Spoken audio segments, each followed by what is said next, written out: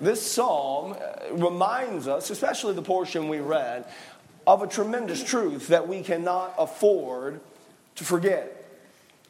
That God in His Word clearly and repeatedly commands that all of our children should receive a Christian upbringing.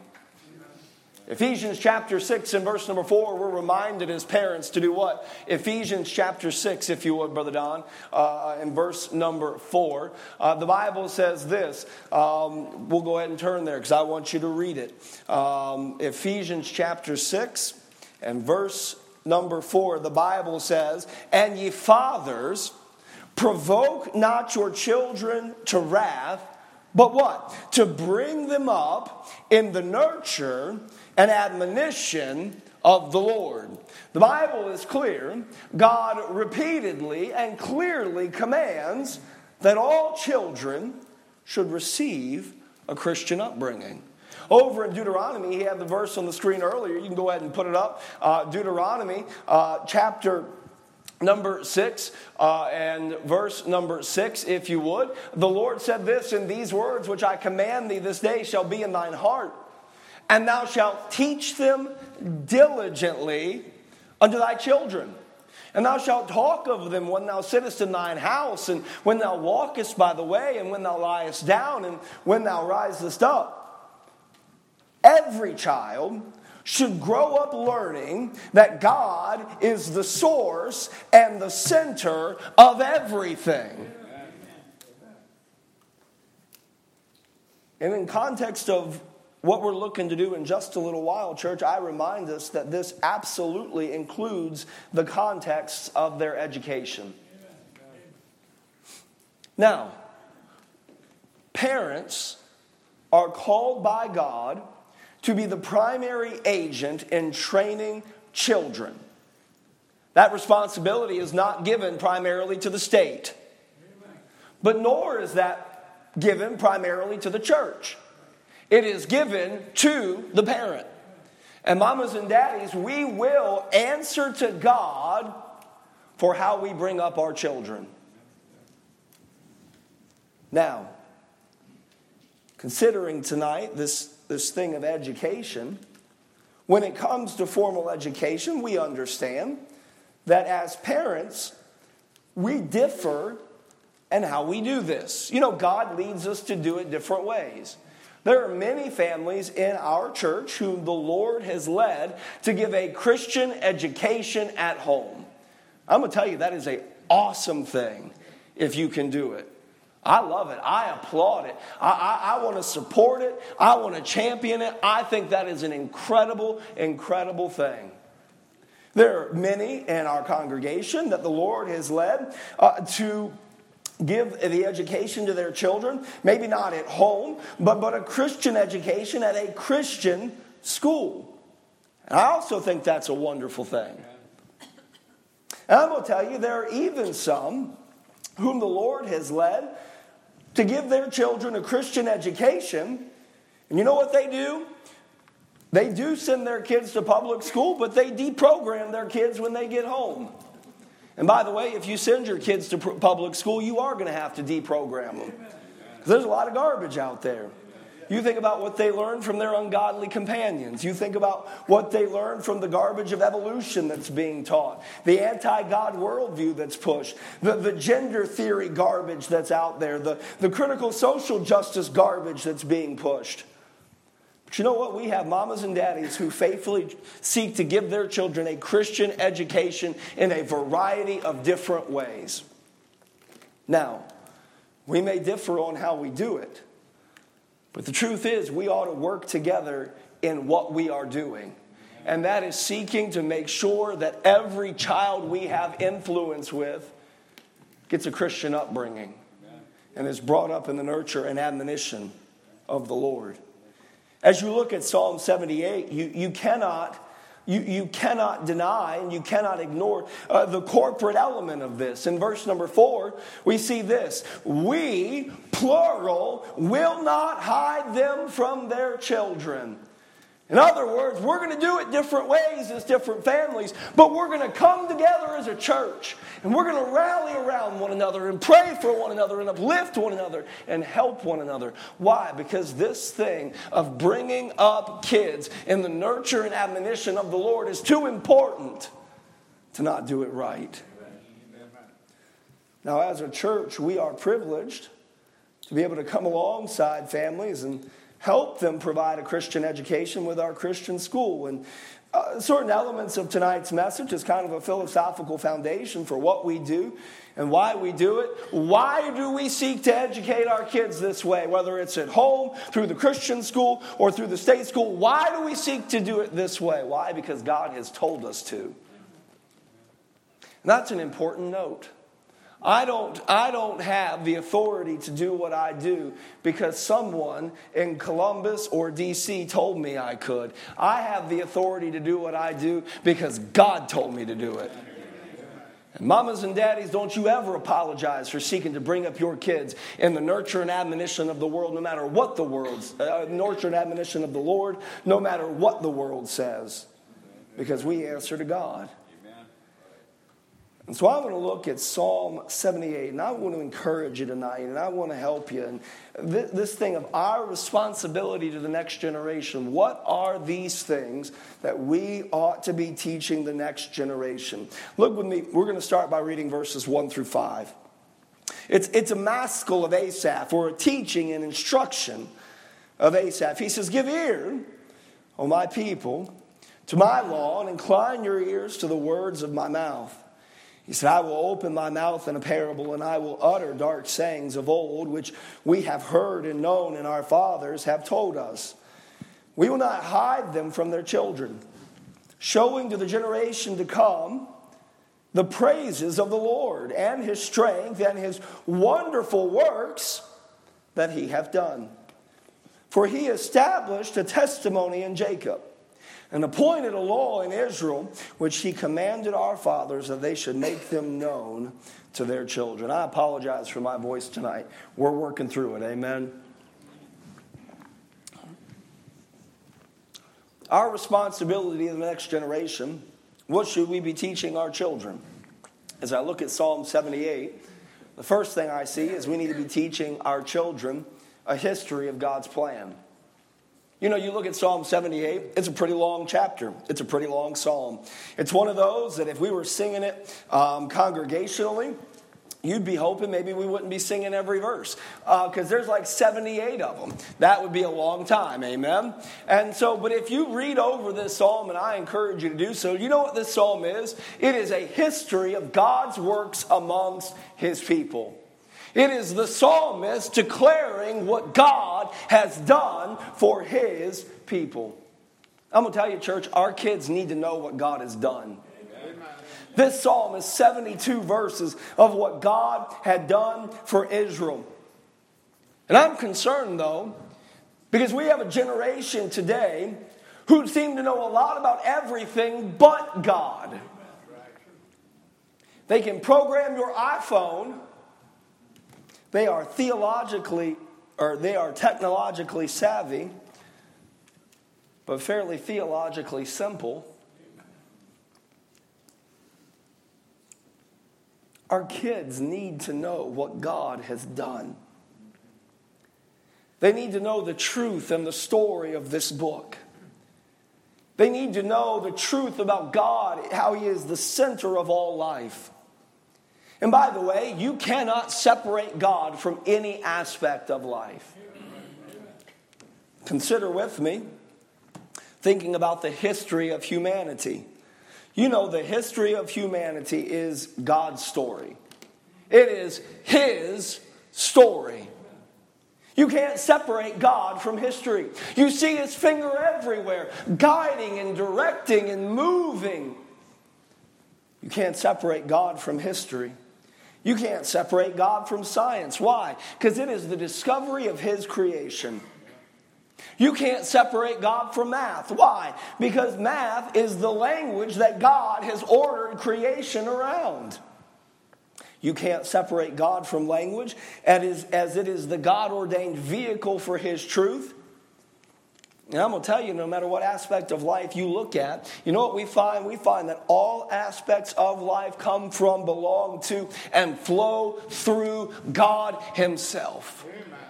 Colossians 1 and verse number 17 reminds us about the Lord Jesus, that he is before all things, and by him all things consist. And we do a disservice to our kids when we fail to show them how God fits into every aspect of life. He is the center. He is the source. Our kids need to know about God. They need to know what God has done. But they also need to know what God is doing. You see, God has done a lot, amen? And God has got a lot in store, amen? But God's not done. How many tonight with a hand raised would say, you know what, I have a testimony that God has worked in my life? How many of us tonight could give that testimony? God has worked in my life. Here's the thing, our kids need to hear that. Our kids need to hear that, yes, God still answers prayer because he answered mine. Our kids need to hear that, yes, God still saves souls because he saved mine. Our kids need to hear that, yes, God's still moving mountains because he moved mine. Our kids need to know that God provides and God strengthens and God brings us through, and that he doesn't leave us or forsake us. Our kids need to hear about how God speaks to us through his word. Our kids need to know that God's not done. And that with God, now hear me, because this is going to require a shift in thinking for some of us, that not only is God not done, but with God, our best days are still ahead. If I believe that the good old days were as good as it would ever be, well, let's just pack it up and let's just tell stories. But I believe God's got something still to do. And I believe with God, the best days are yet to come.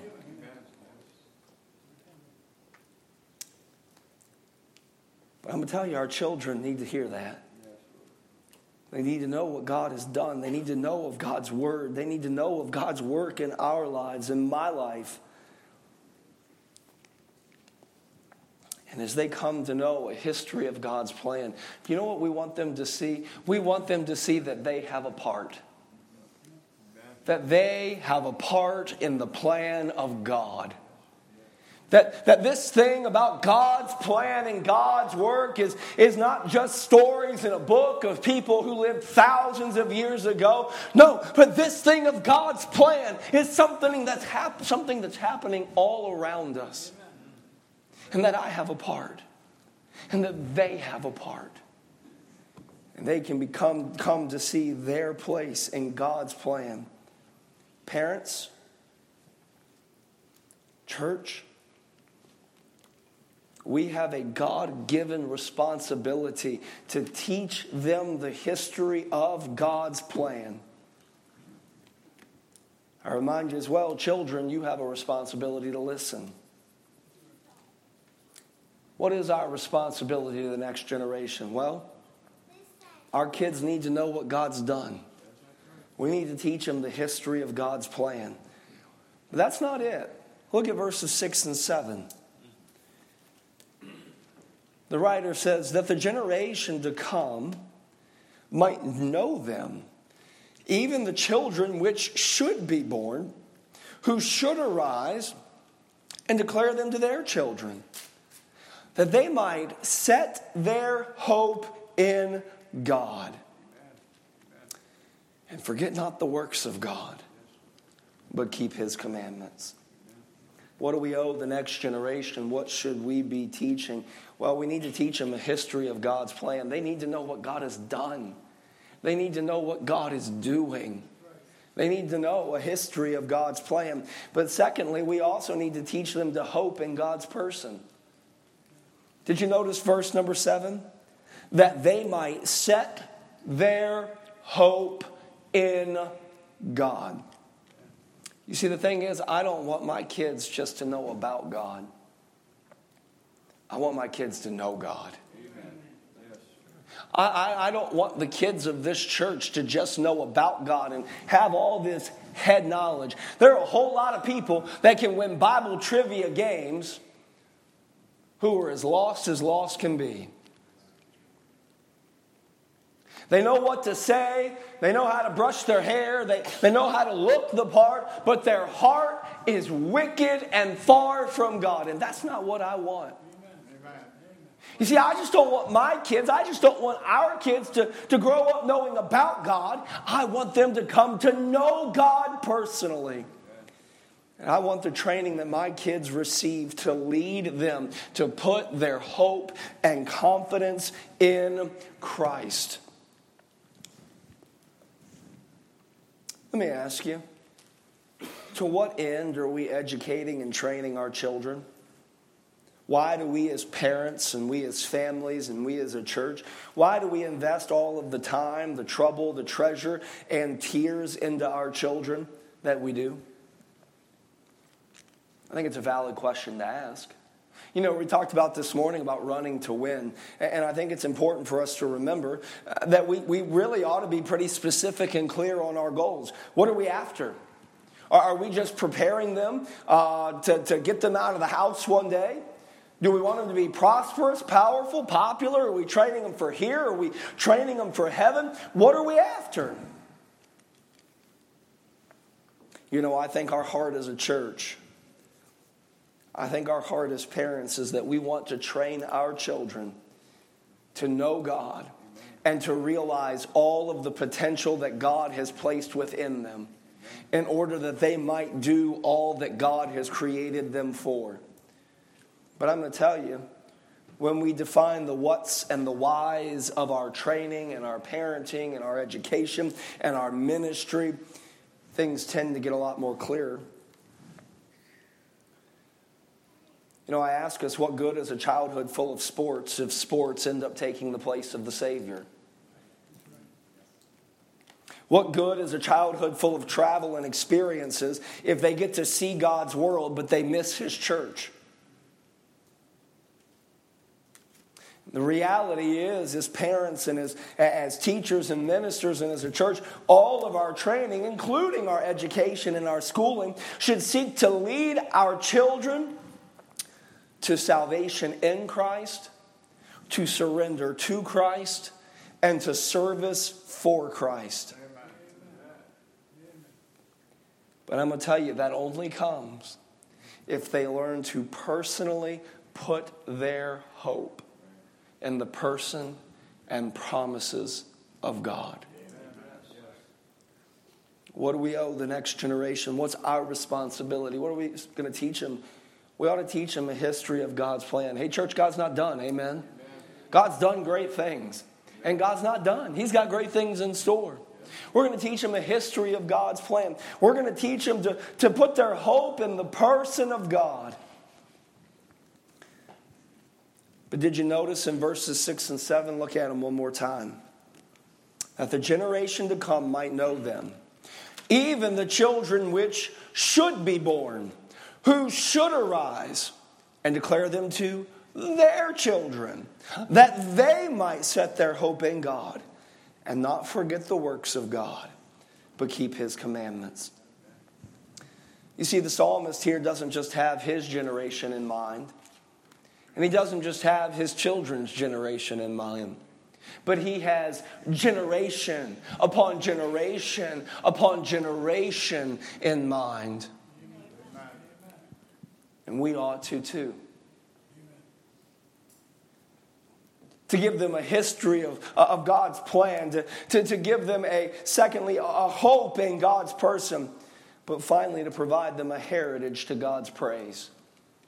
I want to leave my children with a godly heritage that they then take, that pass to their children, that they then take and pass to their children, that they then take and pass to their children.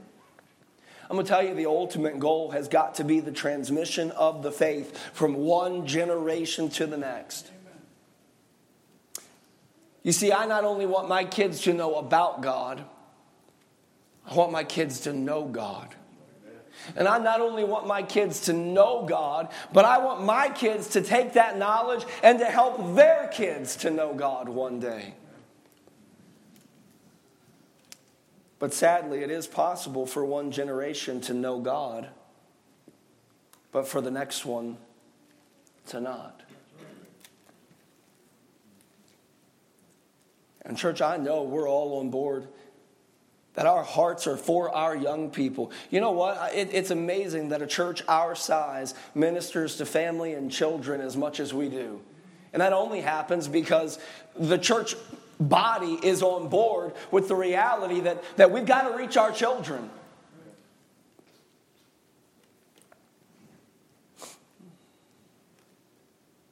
We want to do our part to make sure that our children know and that their children can know as well. I want it to be real for me. And I want it to be real for them. And I want it to be real for the generation that comes after them and comes after them and after them. And you know what? Parents, that's not an easy thing to do. Parenting is one of those things that always leaves me feeling rather inadequate. Parenting is one of those things that often leads me feeling unqualified. Parenting is not for the faint of heart. You know, there are some in here who have a remarkable amount of influence over their grandkids and great-grandkids. And maybe you are fulfilling the role that maybe you didn't wish you were filling, and that it ought to be the parents' job. But God has opened that door of opportunity for you. I'm going to tell you, investing in kids, whether it's your kids or grandkids or great-grandkids, or you're a Sunday school teacher, or maybe you're just loving on the kids of the church, it's not easy. Because the world is wicked. And as sweet as those kids are, sometimes they're boogers, man. But they come by it honestly. Just look at their parents. Parents, it's not easy. But we must not live in such a way, as the psalmist says, that would hide God from our kids.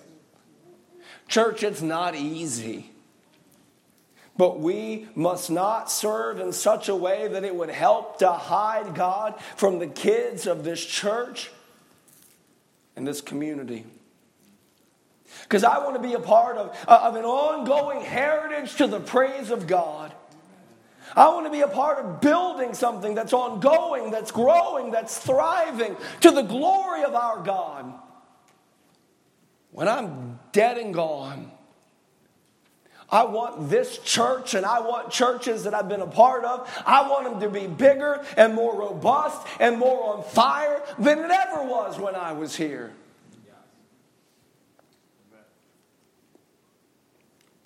But church, we do have a responsibility to the generation to come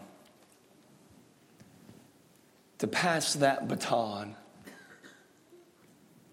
for the praise of God.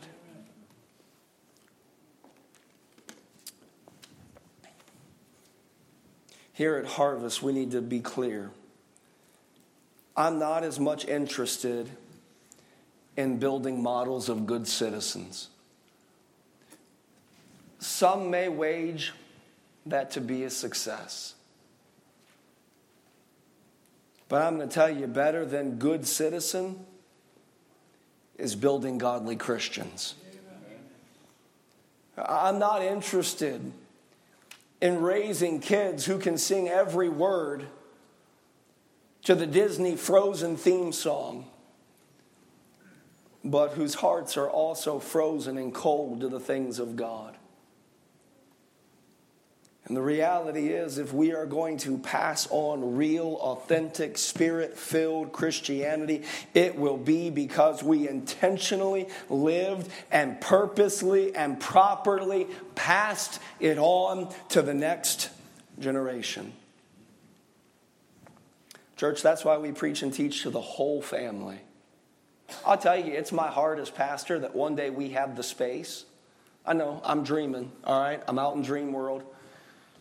But it's my dream that one day as pastor we have the space that on Sunday night we have nothing but church. which would mean we would need space on Wednesday night for everything else we do. Don't have it right now. But I think there's something about families sitting together and singing together and praying together, coming to the altar, kneeling in the pew together. I think there's just something about families doing church together. This church is pro-family. It's my dream as pastor that one day we have that capacity. And I'm going to move, don't tell Brother Dan, I'm upsetting the wagon, but I'm going to move everything to Wednesday night if I had the space so we could be in here as families and just worship God together. That's why we have a church that preaches and teaches to the whole family. It's why we seek to minister to kids through Sunday school and junior church and youth group and Awana and RU Kids and HTCA. Why? Because we do have a responsibility to the next generation. They need to know what God has done. They need to come to know God personally for themselves. And they need to be prepared to pass that heritage on to the generations that come after them. Why? For the glory of God. Tonight we're going to have a time of invitation. And I want to encourage you. Maybe tonight it'd be an opportunity to pray for and pray with your family.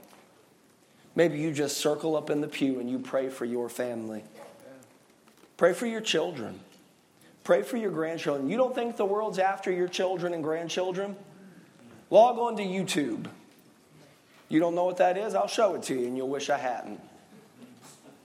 Get on TikTok. You don't think the world's after your children? Oh, the world's after them. Pray for your children. Pray for your grandchildren. Pray for the children of our church. You know, there are some children that we're privileged to minister to that probably nobody prays for. But you could. And maybe, just maybe, if we looked on a Sunday morning sometime, the Lord would lay one of those little ones on our heart. And we would say, Lord, I'll pray for that one. Pray for our children's ministries.